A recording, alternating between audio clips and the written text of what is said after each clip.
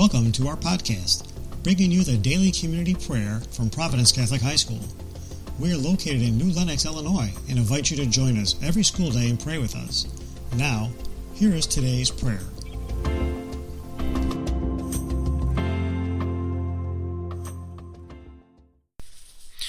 Good morning, Providence. My name is Andrew Kay, and I am a senior.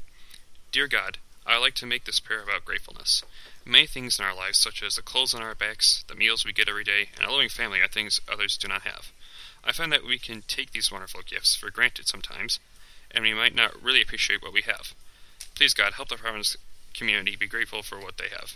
Help us to recognize the many blessings and gifts you have given us so we can truly appreciate everything we have received.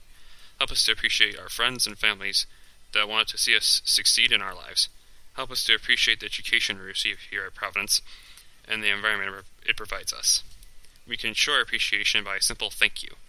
Let us thank everyone who has helped us get to where we are today, and let us thank those who continue to support us in our lives.